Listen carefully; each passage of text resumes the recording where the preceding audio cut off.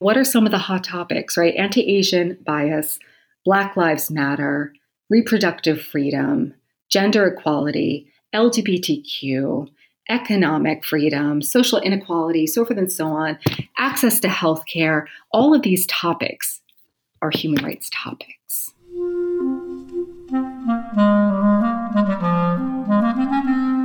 Hello, this is the Great Battlefield Podcast. I'm Nathaniel G. Perlman. A great political battle is being fought right now between progressives and the forces of reaction on the other side. This show is about the political entrepreneurs and other progressive leaders who are finding new or improved ways to fight. My guest today, Laura Ligouri, is the founder and executive director of Mindbridge, which works to apply psychological and neurobiological research to human rights. She's working to understand, bridge, and solve conflicts between groups. Before Mindbridge, Laura worked at the Sachs Lab Social Cognitive Neuroscience Laboratory at MIT. I asked her about her path to founding Mindbridge and how her work applies to political polarization in the U.S. So, first my sponsor, then my interview with Laura Ligouri of Mindbridge. Hey, Great Battlefield listeners. My name is Jenna Spinelli, and I host a podcast called Democracy Works. It's a show that examines what it means to live in a democracy and how we continue to sustain a healthy democracy amid challenges like misinformation and polarization.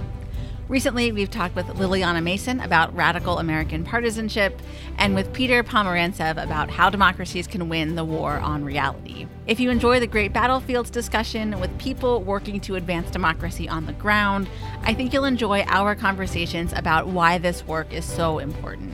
Democracy Works is produced by the McCourtney Institute for Democracy at Penn State and WPSU, Central Pennsylvania's NPR station.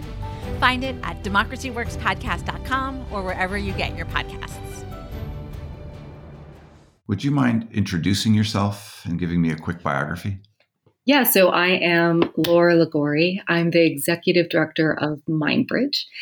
So Mindbridge is a nonprofit organization that's dedicated to harnessing neuroscience and psychology in support of human rights. Where'd you grow up, Laura? I grew up in New Jersey, actually, so not far from New York City. I was about an hour south of New York City, so Eastern Seaboard. Tell me a little about the education you got along the way. Oh, my goodness.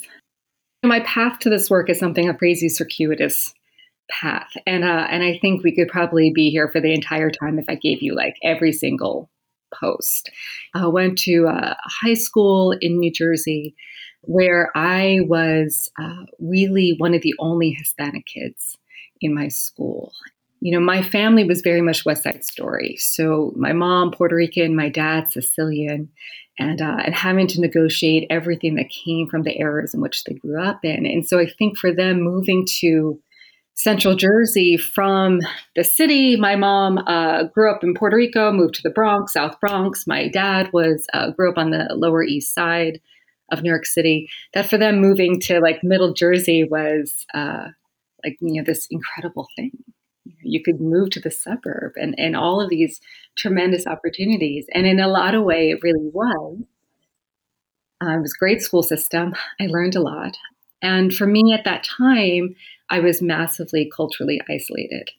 I meet a lot of Hispanic people my age who don't fluently speak Spanish. And for some of us, that was our family's attempt to have us assimilate into mainstream culture, i.e. white culture. And so I didn't talk a lot about that when I was in school. I think my friends just kind of saw me as being a little bit distant and probably a little weird. But it was largely because I was having a hard time connecting and finding myself and my identity during that time. Once high school ended, there was a few rounds of school. So tried school for a little bit. I was a musician, wasn't a great fit. I left. I wound up kind of being a hippie in a VW van and, went across the country for a while, which was great fun.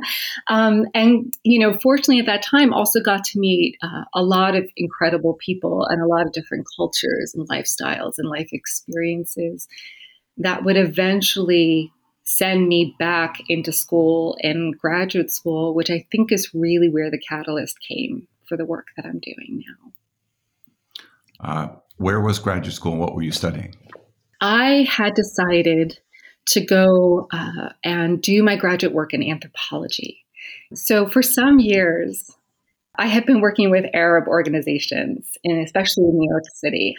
I knew about the Israeli-Palestinian conflict a lot from their perspective. And for graduate work, I decided to study the other side of the coin. So I wanted to go into Brandeis University. So I went to Brandeis, and I was an anthropologist trying to find what I wanted to do when I grew up. My background was in music and dance, and I was a performer for a good long time as I traveled around the country. So when I landed at Brandeis and I was in anthropology, I met a professor who was putting together an anthology around using theater as a lay form of trauma therapy. It sounded like a cool project. And she said, "Hey, Laura, you've been involved with Arab communities for a long time. And would you be interested in potentially working with One for the Arts, which is a theater group in Aida refugee camp in the West Bank?" And I was like, "Sure, that sounds fun. Why not?" And so I was also at the time a Schusterman scholar. So the Schusterman Center for Israel Studies is on campus, and they're kind of one of the preeminent centers for Israel studies and academic orientation. And at the time, we were every other day having the conversation about, is it possible to have a two-state solution in Israel? In the Schusterman Center, it was really like this incredible nexus where you would see politicians come through, you would see academics come through, you would see Mossad agents come through, you would see all sorts of different people. And you also felt acutely the pain and the fear and the trauma. And for most people that I talked to, the two-state solution wasn't possible. Around that time, we were fortunate to have a scholar in residency, Daniel Bartal. And Daniel Bartal is one of the foremost psychological experts in the underlying cognitive mechanisms that sustain and promote protracted conflict. So he's from Israel and had done a ton of research. He had recently put out an article surveying the Israeli public about this. Hey, how about a two-state solution? So he went out and surveyed quite a representative sample. This is an incredible study. And it came back saying, yes, look, all these people said, yes, peace is possible, two-state solution is possible.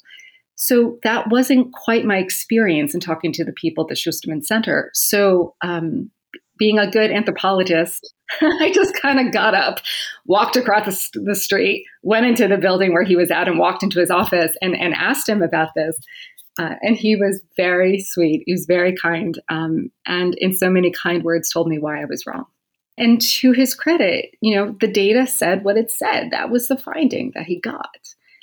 So I said, okay. So with the anthology, it was time for me to go and do my preliminary fieldwork in Israel. So this wasn't the year-long fieldwork, the Margaret Mead fieldwork that anthropologists do, but this was kind of go, get your feet wet, meet people, see if your dissertation topic is right. So I showed up in Israel and I was living in Tel Aviv, and I would journey out to all over the place in Israel, but predominantly out to Jerusalem and then into the West Bank and then back. And so I would try to meet with members of Al-Wad, and I would come back and I would try to meet with members of Habina, National Theater of Israel. And so while I was doing all this, like any good anthropologist, I popped out and drummed up conversations with people and, would talk to people about their lives and their experience. And I would interweave these questions from Bartal's survey. And the answers were always the same. And they actually mimicked Bartal's survey results saying, yeah, peace is possible, two-state solutions, sure. And I was really surprised. And I thought, wow, I must be wrong. I guess I was wrong. Okay. And so then while I was there, the Welcome to Palestine campaign happened. So this was roughly 2011. And what I think later they would describe as the flotilla into the area. So at the time, Palestinian activists were feeling like media attention had waned.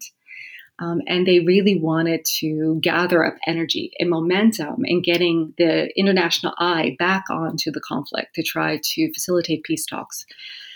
And so in an effort to do this, activists had organized European activists to fly into Israel.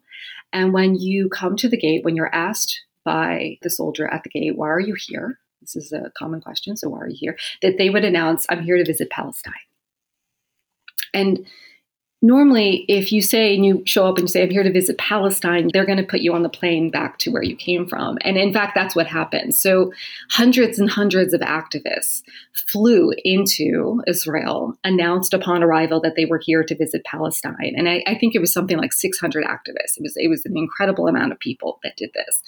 Wow, the response was really something. And, Netanyahu described it as a terrorist attack. The feeling was like this was the third intifada.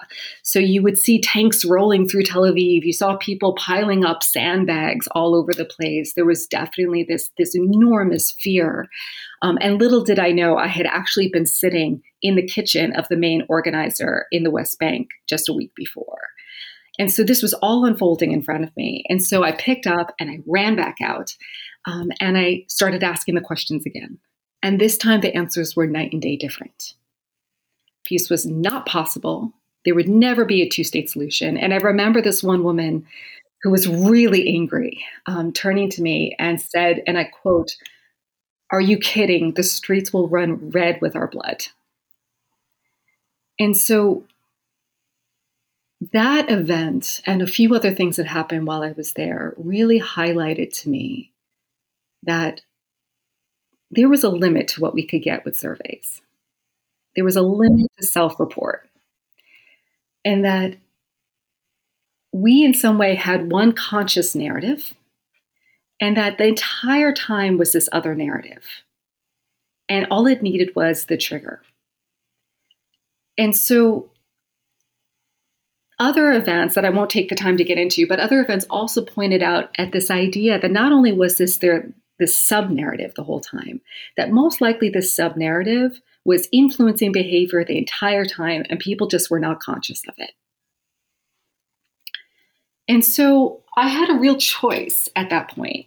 I didn't have the language around this at that time. I just knew that the tools I had wasn't enough to get into this psychological realm. And that in as much as I love that kind of deep ethnographic process, it wasn't really going to bring me to the place that I wanted to go. So I returned back to the States and I left my PhD program. I walked into the psych program, which I will never, ever suggest that anybody do. It was, in the long run, it was a great idea, but it was possibly one of the hardest things I've ever done in my life. It was the equivalent of picking me up and dropping me in a foreign country where I didn't speak the language and expecting me to actively contribute to something. So I dropped into psych. And I didn't know what I was doing. I was trying to figure out what the heck fire and ANOVA was and how do you even do research. While I was there, a friend of mine comes running down the hallway. It's brown, dark, and where they were doing, psychological experiments were ironically in the basement of this building. And so she emerges from the darkness with this page just waving in hand. And she says, "This guy is you." And I was like, "Wait, what?" So I take the paper and I look to see the main author. The main author is Emile Bruno, and he's studying empathy and perspective taking. And the paper was behavioral, but it cited all of this beautiful fMRI research that he had done. And I was enthralled because all the questions he was asking were exactly the questions I had, but said a lot better because he was far more experienced. And he was looking at all of these implicit processes in this incredibly nuanced way.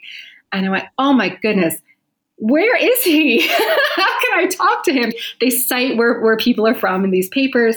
And I thought, oh, he must be in Stanford. With my luck, he's all the way on the other side of the country. But to my delight, he was at MIT. And so I just started showing up. So I just started showing up to the lab. He was a postdoc at the time at the Sachs Lab for Social Cognitive Neuroscience at MIT. And we used to joke, and this was one of those half-hearted jokes where you kind of knew it was the truth, that he was running a shadow lab. And that was essentially it. He kind of had his own enclave where he was studying the neurobiological mechanisms that develop and sustain violent conflict. And so I just started showing up. And eventually the lab wound up hiring me.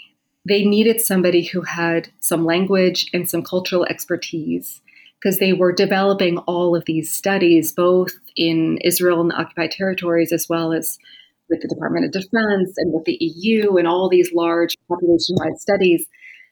And so the deal was basically I come in as the cultural expert and they will teach me neuroscience. Darn, yes, of course I'm going to do that, right? And sitting at the feet of the guru here, and so it was really amazing, and so I got to dive in headfirst into this extraordinary realm of implicit cognition, how that creates behavior, how that creates violence, and how that translates to these entire populations at a clip. And I think importantly for Mindbridge, I also got to see how that research was often ignored or not properly applied, or was often only accessible to those who had the money to do so. It would eventually guide me to creating Mindbridge. That switch that flipped in the population in Israel that you were interviewing after the trigger of activists coming and Netanyahu labeling it terrorists and people getting afraid of another intifada. Can you help me understand that? Like what happened from your now studied point of view in neuroscience? Like there's a big change just in how people answer a question. And we know in polling and lots of times like whatever came before can really change what someone's answer is. Like even the order of questions in a survey can matter. And certainly something that brings fear up in the population is going to change people's answers. And I don't know for how long, but clearly you saw something major happening. Help me understand what happened in their brains. Yeah, no, it's interesting in kind of 2020 hindsight. So I'm linking this a bit to kind of a larger literature because, we don't have a time machine and can't go back and scan people retroactively. There's the social ecological effect, right? There's the idea that something happens and that immediately is going to impact you, right? You might get primed. You might see a commercial about chocolate chip cookies, and then suddenly, big surprise, 2 hours later, you're thinking you want a chocolate chip cookie, right? There's lots that can kind of orient us in a certain direction. It doesn't necessarily mean it's kind of these deeper narratives. But what I was picking up on, and that I think we see in larger international discourse around conflict zones and progressive dynamics here in the United States and what have you, is that so much of what we do happens on an implicit realm. I think far more than what we give credit for and are really actively taking a look at. At Mindbridge, we talk about 40 to 90% of everything we do is unconscious. And we use the range because it largely depends on who you're reading. Whether you're looking at a study around heartbeat or breathing patterns, whether you're looking at the way in which you habitually sit at a desk, or whether you're looking at the way in which you might differentially treat somebody who looks different from you, 40 to 90%. And for those of us who have read, Daniel Kahneman, Thinking Fast and Slow, Blink, The Power of Habit, so forth and so on, like all of these books that have been out there, they all talk about the same thing, that roughly 90% of what we do is unconscious. And so much of this way in which we perceive and enact on the world acts beyond our conscious mind. So our life experiences, the social tropes and norms that exist, that we've grown up in, and that we're just kind of sitting in the stew of, all get cognitively encoded. And all of these happen in the background and are often kind of funneled into the way in which we understand the world and we engage with each other. And given the right trigger, given the right impetus, those things will come screaming to the forefront. And that's what really happened in that case, where there were these deeper narratives there around conflict, around threat perception, around what we call mortality salience, or that kind of fear of imminent death, not only to yourself, but to your protracted group. All the things that, in fact, Daniel Bartal had actually been studying and had written about were all there actively happening. There's a lot of research that takes a look at the way in which we psychologically simulate the world constantly and in a process of anticipation. And so these processes were constantly being simulated, were constantly enacted, were constantly there in the background whispering. And it wasn't until an event that they came screaming to the forefront. And I think so too, we see this within our society all the time, that we tend to talk about these events happening in isolation, when in fact they are deeply seated events that happen, that have been unfolding for quite some time. We just hadn't been looking at our elephant. We hadn't been looking at the implicit unconscious processes, and so we missed it. Would it be very similar to like the Ukrainian population probably had far more mixed feelings about Russia until Russia attacks them? And then a huge proportion of that population must have switched in rallying around their country and against Russia. I mean, that's way more dramatic than what happened, but it sounds like a similar thing. Does it seem like that to you? Yeah, I mean, I think I'm going to kind of tease apart two different things for a second. So I'm going to tease apart narrative psychology, or the stories that we tell ourselves. Like, what are the stories we tell ourselves that informs our beliefs and the lens that we understand the world by? And it might be, and I don't know is the honest answer, it might be that there might be these and there's so many stories, there's such an extraordinary history there, right? And, all these moments of oppression and violence between Ukraine and Russia, that kind of story often doesn't die, but lies dormant until a moment that it is resurrected. And we see this also within the United States, within our own racial discourse. And I'm going to point for a minute to like that 40 to 90%, and let's just say 90% for a second. There are all these extraordinary processes that work and that are fundamentally what make us human. And so it makes a lot of sense that at moments of distress, of violence, of imminent threat, that you orient around your group in a way that might ensure your survival. And so that sort of process runs deeply embedded into what we might know as like social identity theory. We are social animals like whoa. We're the kind of social animal that has survived by forming and maintaining groups. And at one time, somebody asked Margaret Mead, what's the sign of civilization? Like, what shows that we are civilized man? And I think the interviewer was expecting that she was going to say, the knife, the advent of fire, farming. But what she pointed at was a bone that was mended. And so for her, civilization was our ability to take care of each other. What she didn't talk about was that our ability to take care of each other is also largely invested in who that person is and whether they're part of our tribe. So empathy and our ability to see us versus them is deeply embedded in foundational neurobiological processes that have evolved over the hundreds of thousands of years of our evolutionary process. We are fundamentally going to move to the us when we feel threatened in that way. We saw that during masks and, the advent of the pandemic.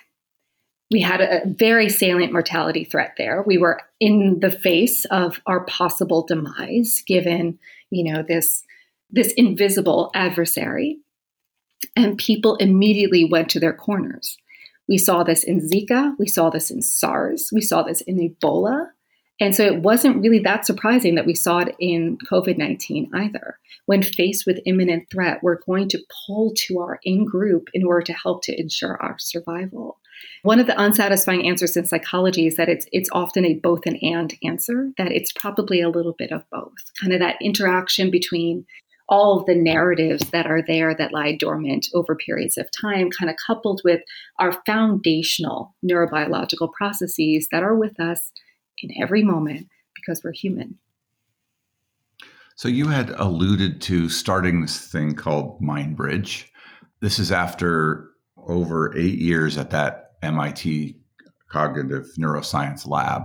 What is the founding story there? How does one make a enterprise around the skills that you had built up over the time that you've so far described?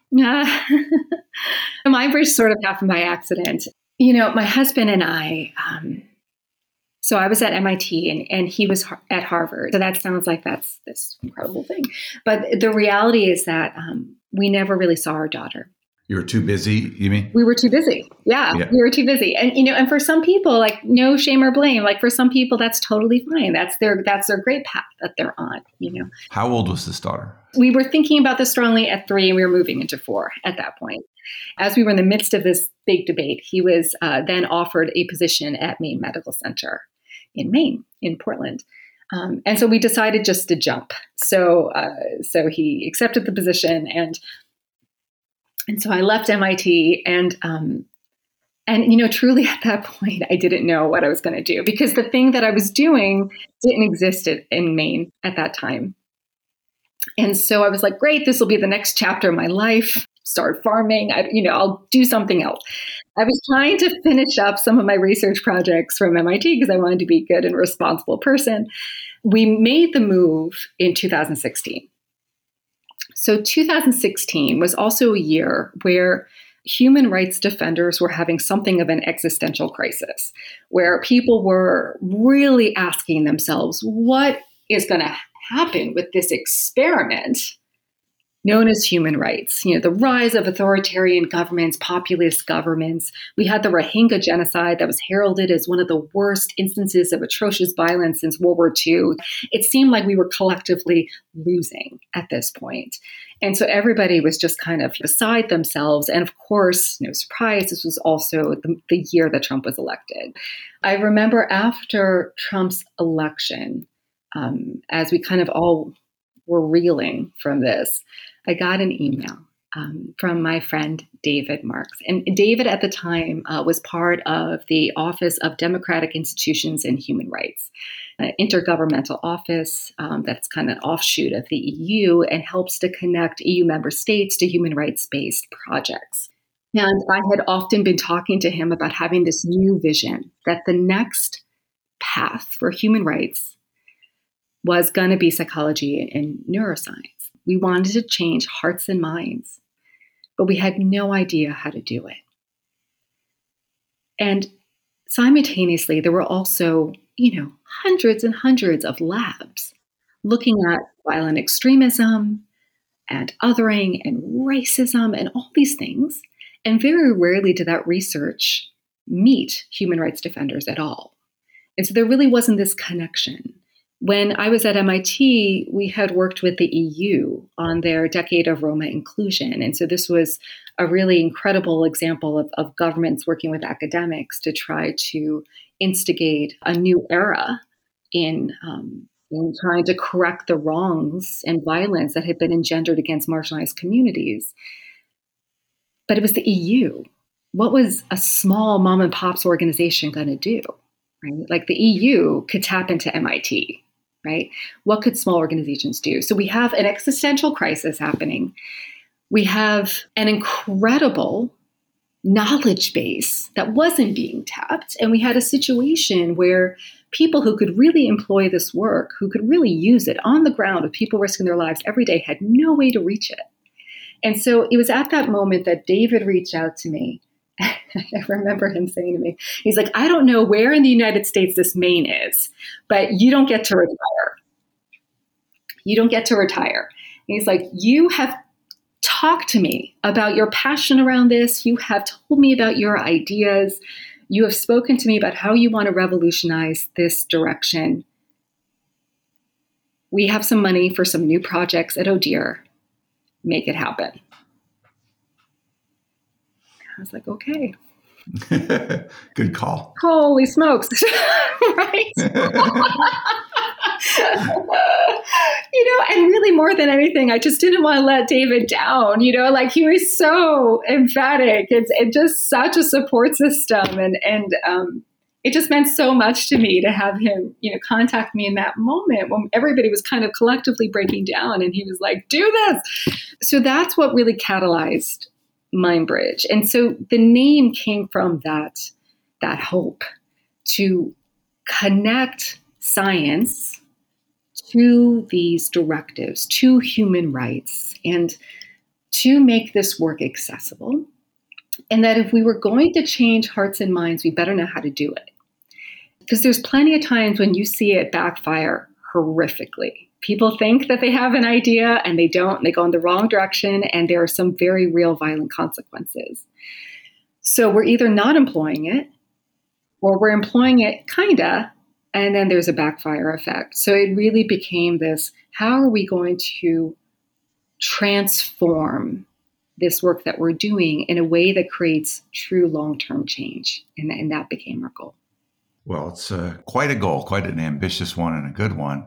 Can you tell me a little bit about some of the engagements that you've then had through Mindbridge to try to do this kind of thing? Oh, my goodness gracious.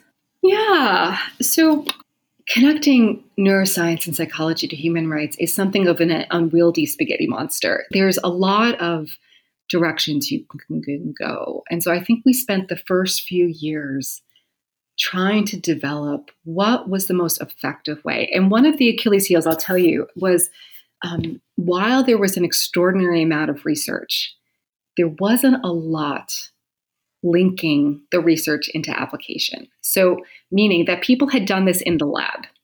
They brought people in, they did it in the lab, they drew their conclusions, but actually applying it into the real world was something else entirely. And so Mindbridge decided that was the direction we were going to go. We were going to actively do this. Somebody asked me, they're like, hey, Laura, can you create a training for implicit bias? I didn't know anything about that. And I was like, that sounds like an intervention. I've developed interventions for the last 5 years. Cool. Let's see what we can do. Rather than orient people, there are a lot of implicit bias mitigation trainings. There's a lot of anti-racist trainings right now. There's a lot of trainings that orient around kind of the historical, cultural, political lens. We took a neuroscience psychology approach. So we fundamentally channeled decades of work on empathy and intergroup violence and extremism and identity and all these things, and developed this long-term training that sought to create change from within, and from that change, make the change happen in structural and institutions. So this became our implicit bias project. Based in neuroscience and psychology, it's a training program that uses the science to create long-term cognitive change with the people who partake in it, and that helps to catalyze those individuals out to change the structures and institutions, policies, and practices that sustain inequality, oppression, and harm. And so the Implicit Bias Project has become our education wing. And so this has been happening for a few years now. And we employ all sorts of really cool techniques that are either workshops to apps on our cell phone that use all sorts of, which I can't really talk about, otherwise it gives away the cognitive impact. But there's all these cool toys that we use on people's cell phones that help to kind of create this cognitive change. And so that shifts into our equity implementation program. So this is the boots on the ground. For example, we worked with this one town, Lewiston and Auburn in Maine. They have a very large Somali population, refugee population. And a series of events had led to the killing of a white individual by Somali youth. And the police at the time were afraid that this would erupt into racial violence. So they called on the federal government to try to intervene. This didn't quite work. And you could feel the the tremor of the potential of violence and animosity and racism. And so they called on us to come in and intervene. So we built essentially an intervention that developed into the city implementing cities, Lewiston and Auburn, a series of measures to kind of transform the way in which equity, harm, racism was understood through the cities. But ultimately, underneath all of that, was us using neuroscience and psychology. We just rarely talked about it. So the neuroscience and psychology became the root bed of this transformation that took place on a very high citywide level. And so from there, we started working with other cities and tried to transform this kind of racialized violence that was happening in other cities in that way. So we work with lawyers who represent families that are victims of lynching. We work with groups that are trying to establish truth and reconciliation commissions within their cities. We are trying to create the capacity by which that community can hear and be with this testimony such that it actually transforms the culture that's there. So it's a lot of like on the ground working with organizations and cities and government structures. And then there's the research branch of things where we are trying to take a bunch of this cutting edge research that's happening in the labs and make it applicable. How can what we're learning about intergroup violence mitigation and pro-social behavior, developing pro-social behavior, help the situation in the Philippines, where 10,000 people have died as a result of the war on drugs under Duterte's regime? How can what we are learning about extremism and what we call social significance help us stem the tide of white extremism within this country? How is what we're learning actually help us to develop modules that can be launched into the social media space to be able to dismantle the impacts of disinformation? So we're building out all of these incredible research directions to try to apply in these different spheres. And then finally, the fourth direction of Mindbridge is our Healing Racial Trauma Initiative. So this is really taking a look at political, collective, and racialized trauma in our communities. So we are racism, pain, harm, and oppression have long-term psychological, physiological impacts on the communities who experience it.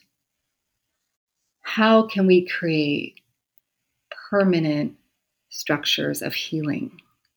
And how can we connect those structures of healing such that they are maintained long-term? Some of the Achilles heel of some of the Truth and Reconciliation Commissions is that they didn't take into consideration how hard it is to give testimony.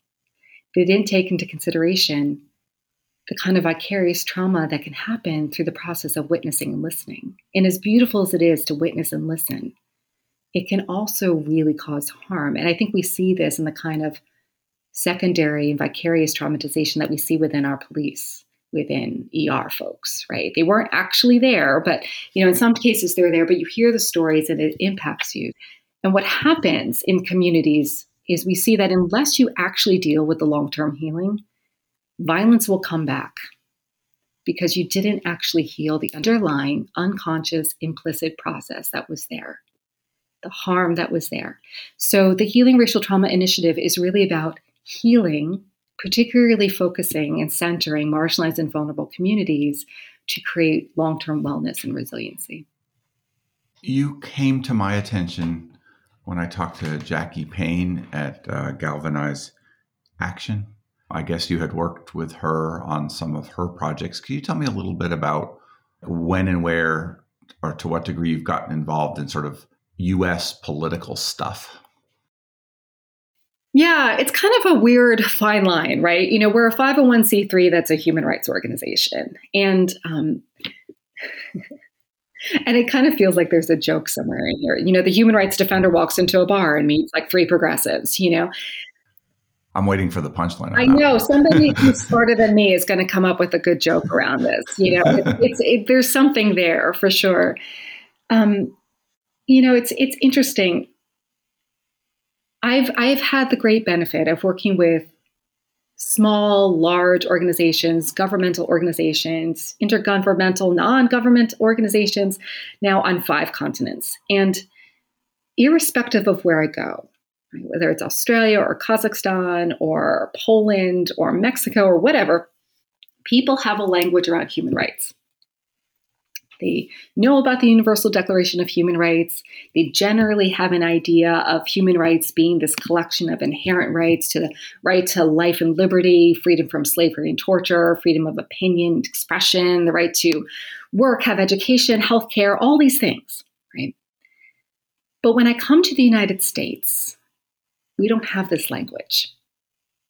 And there are some very real historical reasons why we don't have this language that, if we have time, we can get into later, but which is terribly ironic because the United States was at the helm of this, right? At the creation of the Declaration of Human Rights, it was Eleanor Roosevelt who was chair of the commission. So the United States was really leading this path. And due to some reasons that are really rooted in racism, this language never took hold within the United States, took hold everywhere else, but it didn't take hold here. So when I come home, people are like, civil rights, Martin Luther King. I'm like, oh yeah, sort of, kind of, but we don't have this, which is really too bad because it's quite an effective way to deny people of their human rights if they don't know anything about them. And it's quite an effective way to divide and conquer when all of these different sectors don't understand that they're fundamentally talking about the same thing. And what I see is that while other parts of the world talk about these issues and talk about it in the frame of human rights, I think Americans and the progressive movement have moved this into a political sphere because they don't have any other language. And I remember listening to a expert in communications within the political sphere. And in one podcast, she was really kind of going off on this. And she was naming all of these different things that the progressive movement does. And she kind of stopped, she took a breath, and she's like, yeah, and in any other functioning country, we would call this human rights. And then she kind of kept going. And I was like, yeah, you're right, actually. Literally in any other country, we do in fact talk about this as human rights. But here in the United States, we don't. We talk about this as progressives, and it takes on a political tone, a divisionary tone, an us versus them kind of almost inherently within our own language, when in fact we are talking about something that fundamentally makes us human. So, and I talked to you earlier about this existential crisis that human rights defenders are having, and kind of continue to have, this death of human rights. And interestingly enough, I'm sure you must have talked about this elsewhere in your podcast. It's interesting to also see this within the democratic or progressive movement as well. If you want to doom scroll it all and you're not getting enough of it from social media, you can kind of just Google democracy and dying. And then all of these articles start kind of, strewing down. It's the same. It is the exact same conversation that human rights defenders are having in other parts of the world. We are having it literally in parallel to one another. What are some of the hot topics, right? Anti-Asian bias, Black Lives Matter, reproductive freedom, gender equality, LGBTQ, economic freedom, social inequality, so forth and so on, access to healthcare. All of these topics are human rights topics. For me, when I come home to the United States, for a while, I didn't quite understand why I kept kind of landing in the progressive sphere. I was like, isn't that kind of weird? Isn't it that human rights defenders kind of monitor government structures? We don't generally tend to get involved, but I think it's fundamentally because what we're doing is human rights. We just kind of haven't started that conversation yet. Earlier, you talked about sort of healing in historically oppressed communities. I was wondering if the psychologically damaged people were not also the oppressor communities, or however you would label them.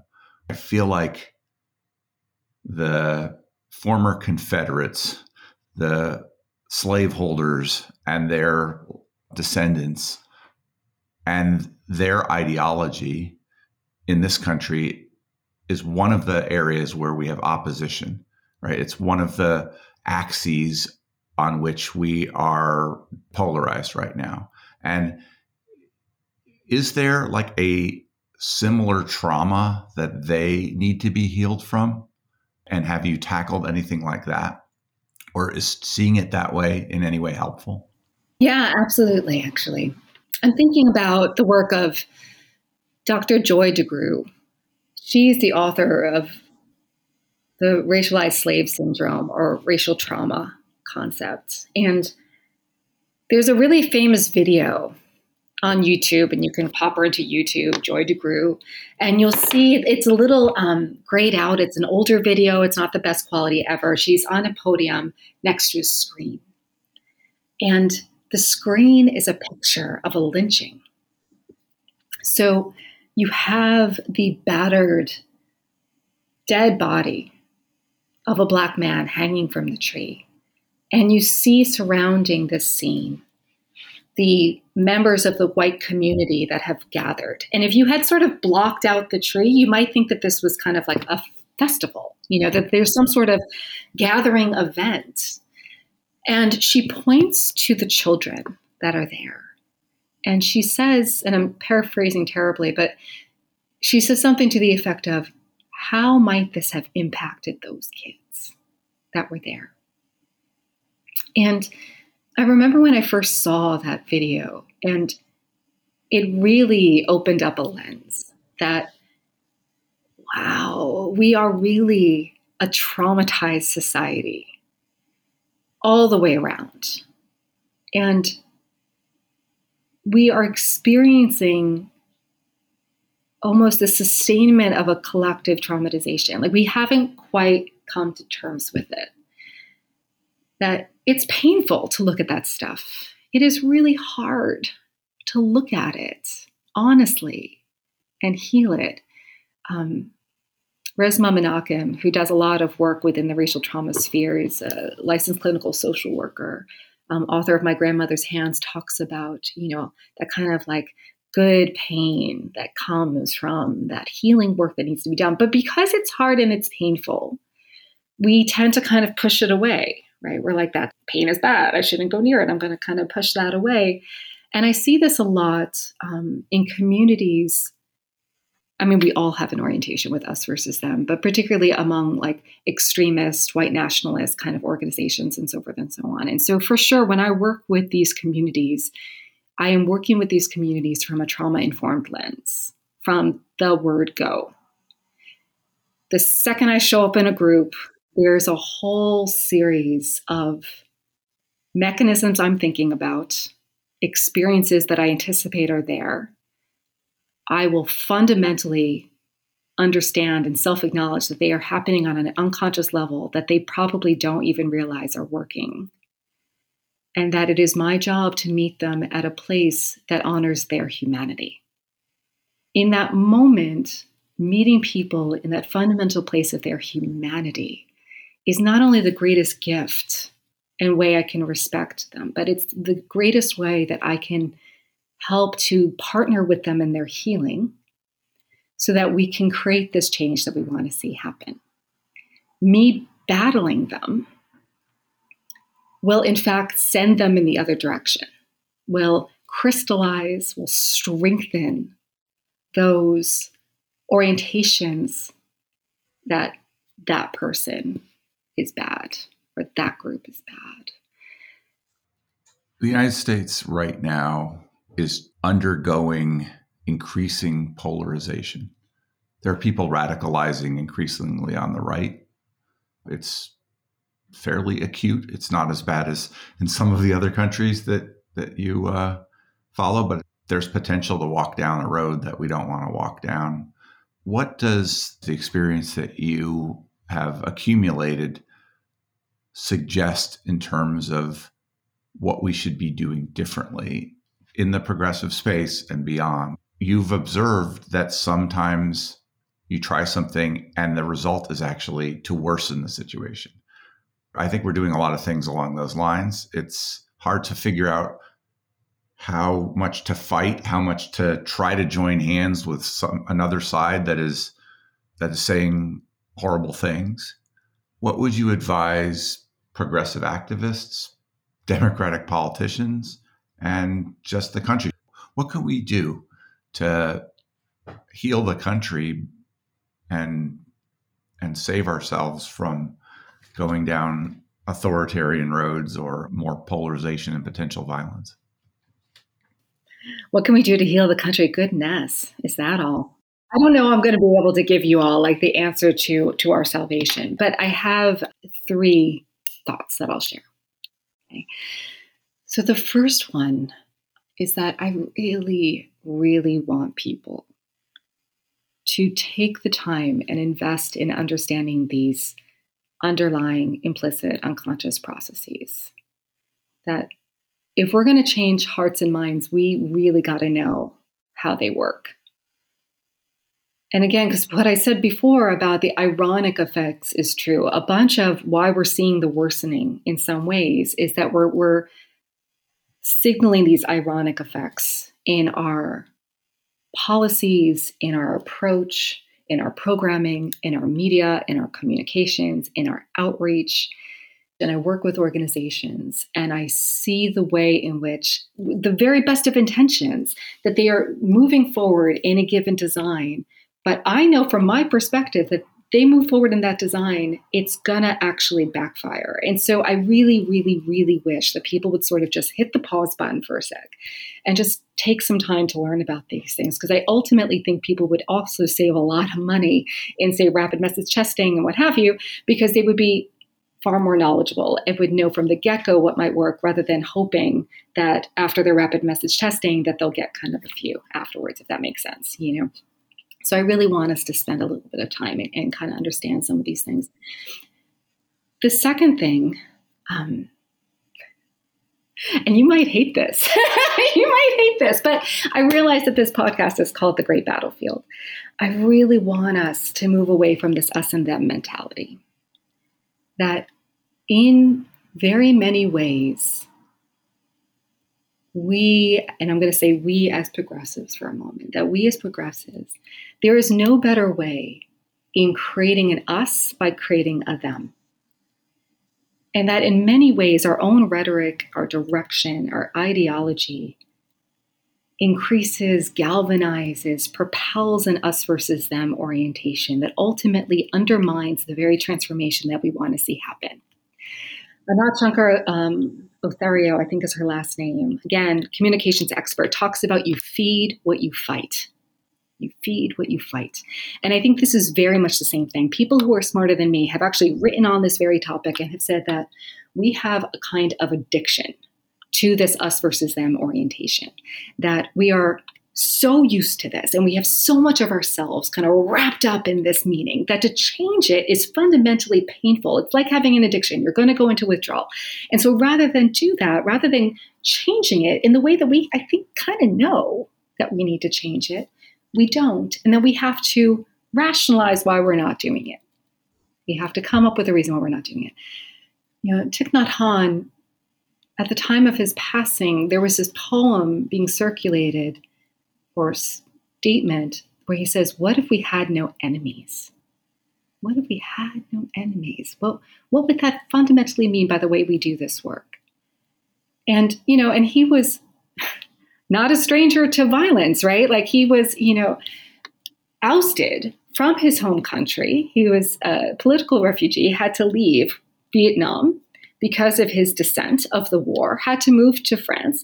And because of all of his political, you know, in a way, activism in his own way, he was nominated by Martin Luther King Jr. for a Nobel Peace Prize. So he is really kind of speaking to this direction of how do we heal this trauma, this collective trauma that you brought up before? How do we fundamentally really move us towards these human rights things?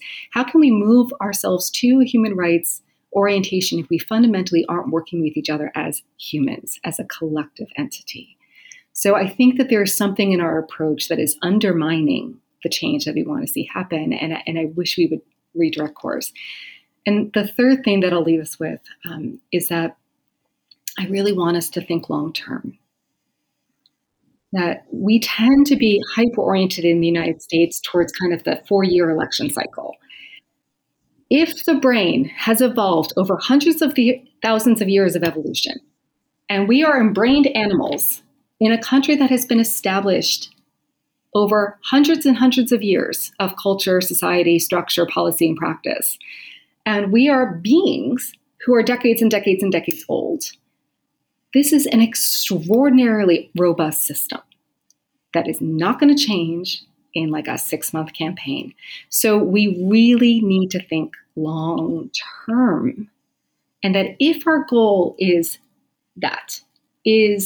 healthcare, is stopping racism, is LGBTQ plus rights, then we need to really think about the long game and change the way that we're playing this.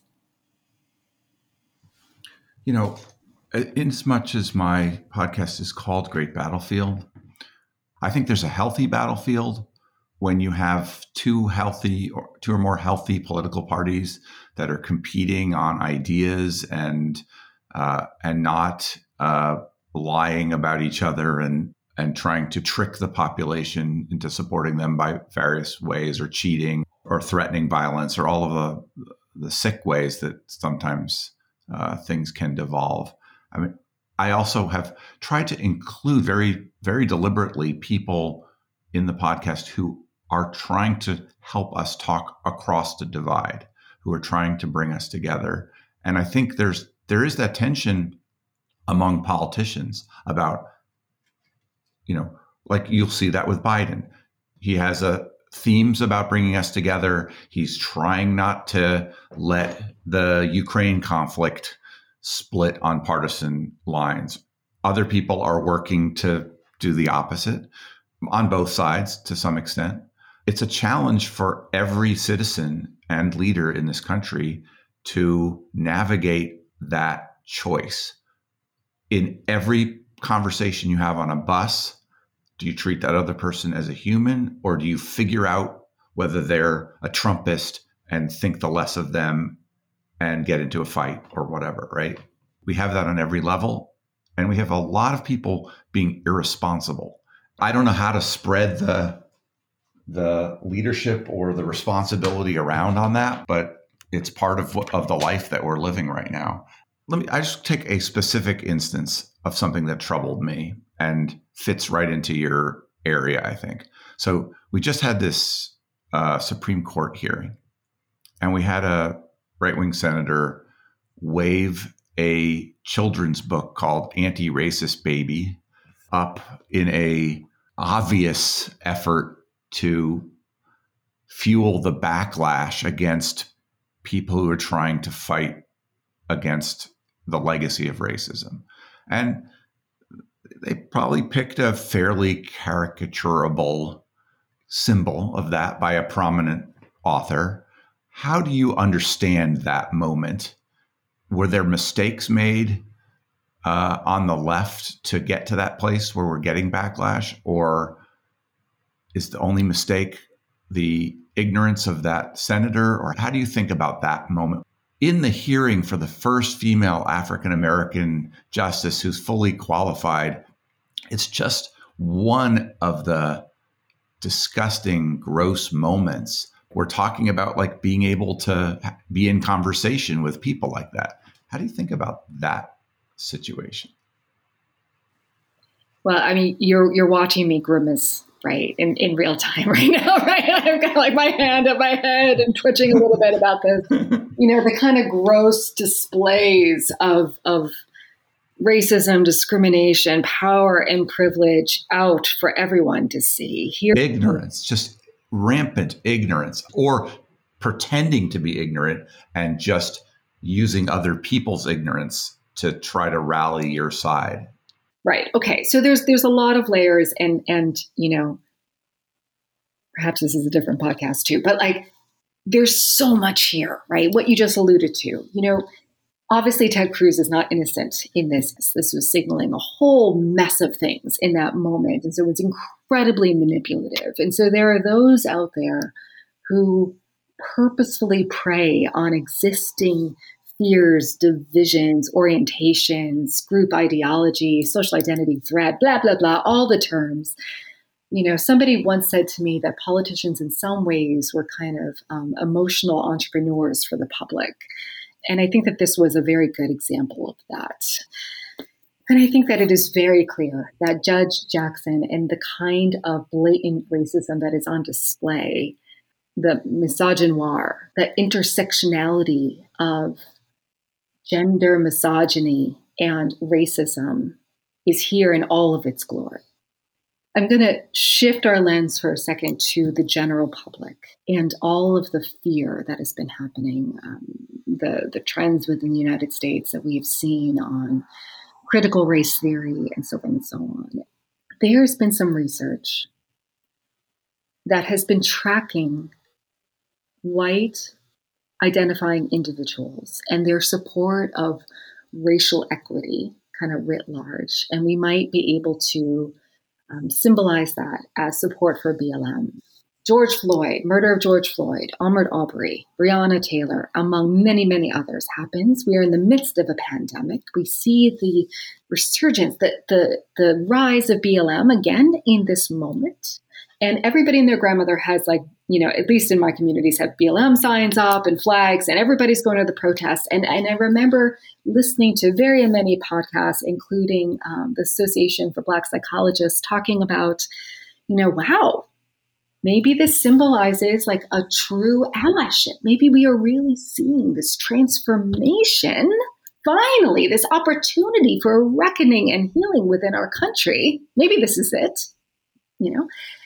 And then, so you see on the stats, there's a New York Times article on this, you see on the stats this rise of white identifying support for BLM, and then afterwards, a sharp decline.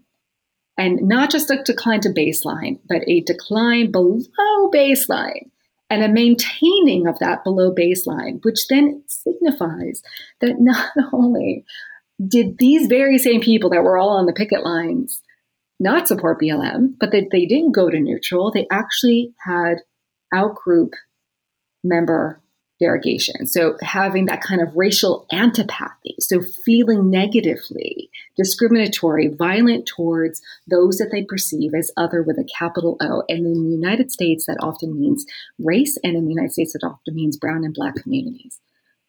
So what do we do with that? And so there's been some preliminary work by Mindbridge and our colleagues and others that have been trying to understand this. In psychology, sociology, and many other different disciplines, you can understand racism. We have this term racism here in the United States. But from a psychological perspective, it might be a whole slew of different processes happening. Right? It might be blatant dehumanization. It might be that you truly think that someone is less than human. It might be a lack of familiarity and then buying into these kind of societal racist tropes that our culture and society gives us. It might be that. Or it might be something else entirely that is simply signaling as racism, but it's actually something else. And I'm going to come back to that in a second. My husband is a pediatric gastroenterologist, and he one night was fielding a phone call from a parent. Kiddo was sick, had stomach pains. And so he was trying to ferret out as an expert what this was. Because for him, it could just be constipation, or it could be appendicitis. And how he made the call might impact whether this kid lives or dies. But on the surface, it presented as a stomach pain. So he was asking questions as to what this really was.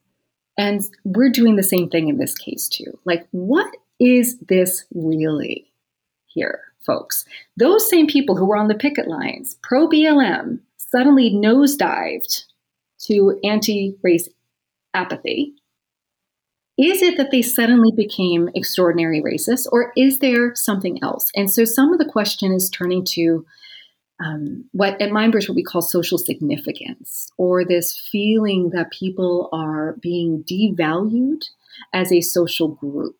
And you see this in this rejection of, even though this isn't the proper application, but you see this rejection of critical race theory and what have you.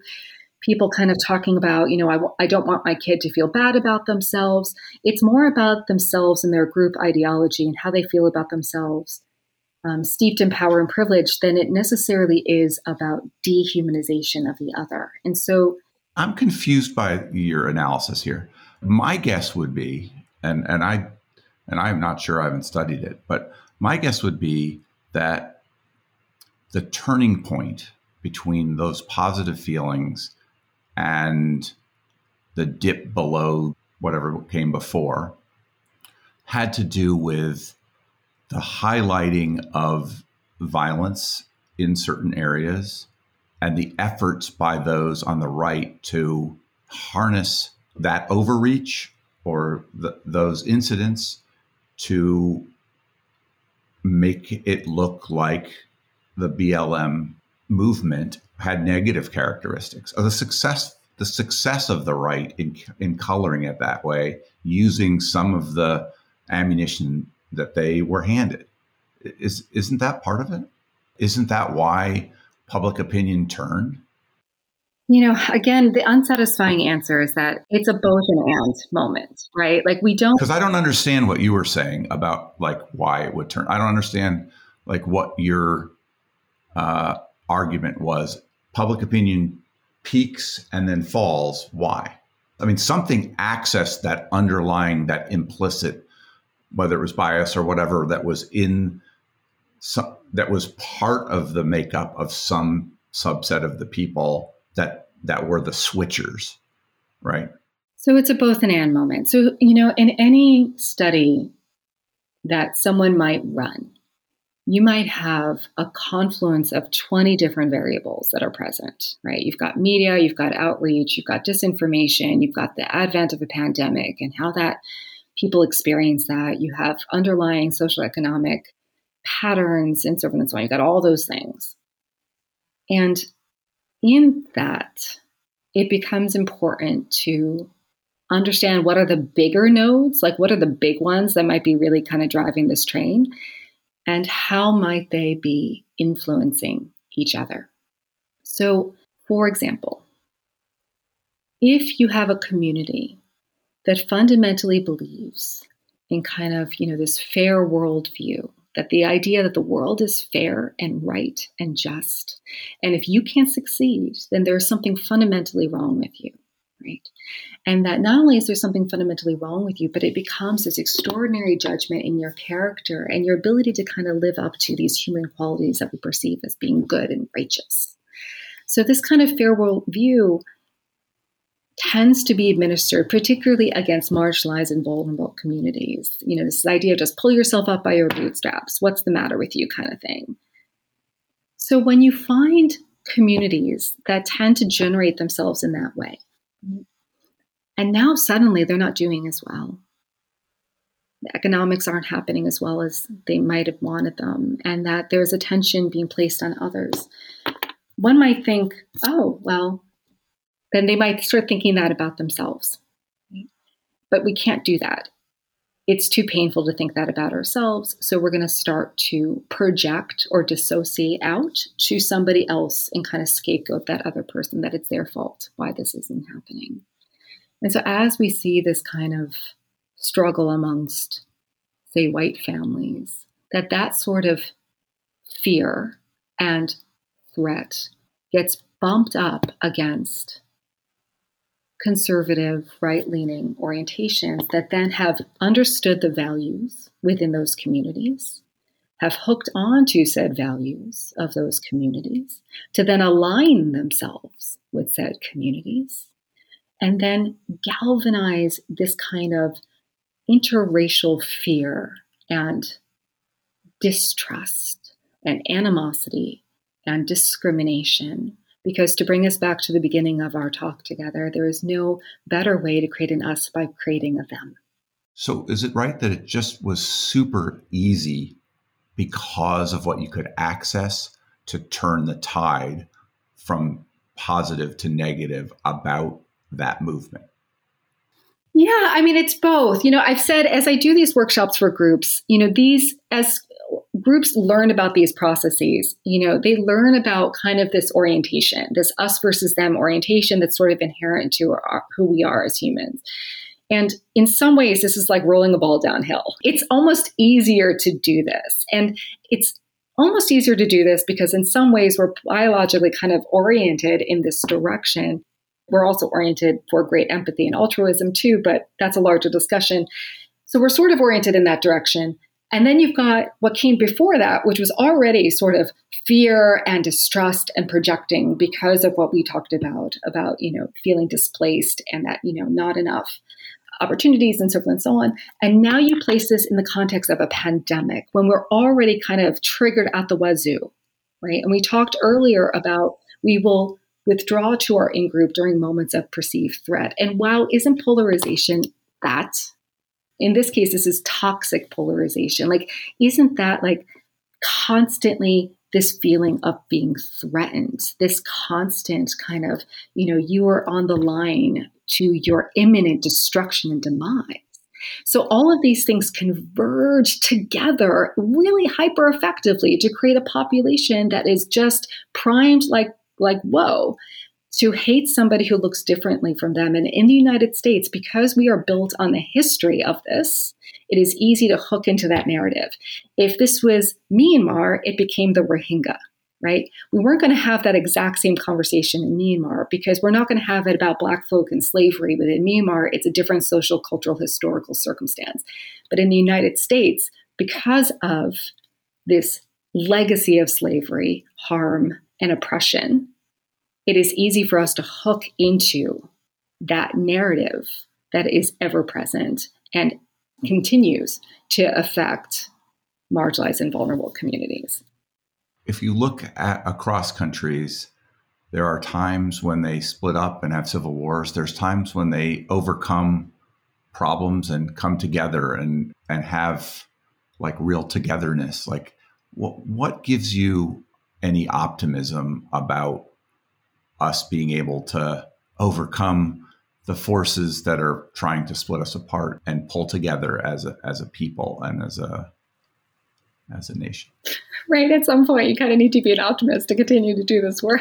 Hence my question.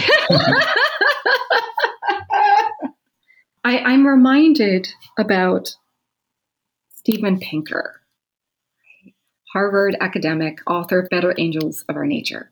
So this is a very long book, but you might get most of it in the introduction. And so he's talking about, like really, really folks, like things are getting better. I know that things seem like they're getting worse, but they're actually getting better. And here's all the reasons why they're actually getting better. And he cites the things like, we're dying actually of old age now. That was never a situation. He cites things like, our media, all you see is pain, dying, and death. A friend of mine who's a journalist once said, if it bleeds, it leads, and so he's like, of course we have this orientation to the negative because that's all we're seeing. But there's like great, beautiful, empathic, altruistic things that happen every day. It's just not advertised on the World Wide Web. And then he came to this other point that really struck me. And he said that our morality outpaces our reality. And I was like, our morality outpaces our reality, meaning that we want these things and we want them in the here and now, but you know what? It's going to take a little bit of time. But the fact that we want them in the here and now, we didn't want them 100 years ago. The things that we're talking about are actually pretty new. And it's like feeling the early echoes of the transformation that is ultimately inevitable in that way, if we keep working towards it. And I found that to be the most hopeful thing I had ever heard. And so every time I hear from a reproductive freedom activist, every time I talk to LGBTQ or anti-racism trainer or what have you, and I hear them talk to me about this is the work I'm doing in the world, I think about Steven Pinker and I'm like, that's the echo that precedes the transformation. That's what gives me hope. It also makes me wonder if one of the hope assets is the complexity and the humanity of the other side, for all of their willingness to mock anti-racism. Maybe they have a human side too. Most of the bad people, as you might quickly assess them, are complex people that want many of the similar things, right? And we have to find a way to reach that side of them, not just the side that is damaged and is causing trouble and is our nemesis. I think you're exactly right. And I think the good news in that too is that that's available now. It's not something we need to wait on. It's available now if we choose to do it. For all except for your extreme psychopaths. Anyway, it has been great, Laura, to talk to you. I wonder if there's a question that I didn't ask you that you wish I had? I can't think of it if that's the case. I'm glad. But sometimes that does provoke an interesting response, but we've had a good chat. Anything else you want to say? No, this has been a lot of fun. And thank you for asking me thought-provoking questions. And yeah, we'll see where this goes from here. Thank you.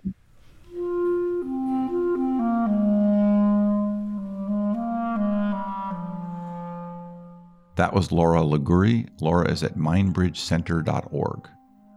This is Nathaniel G. Perlman with the Great Battlefield Podcast. You can find us at greatbattlefield.com or by searching for Great Battlefield in places where podcasts are found.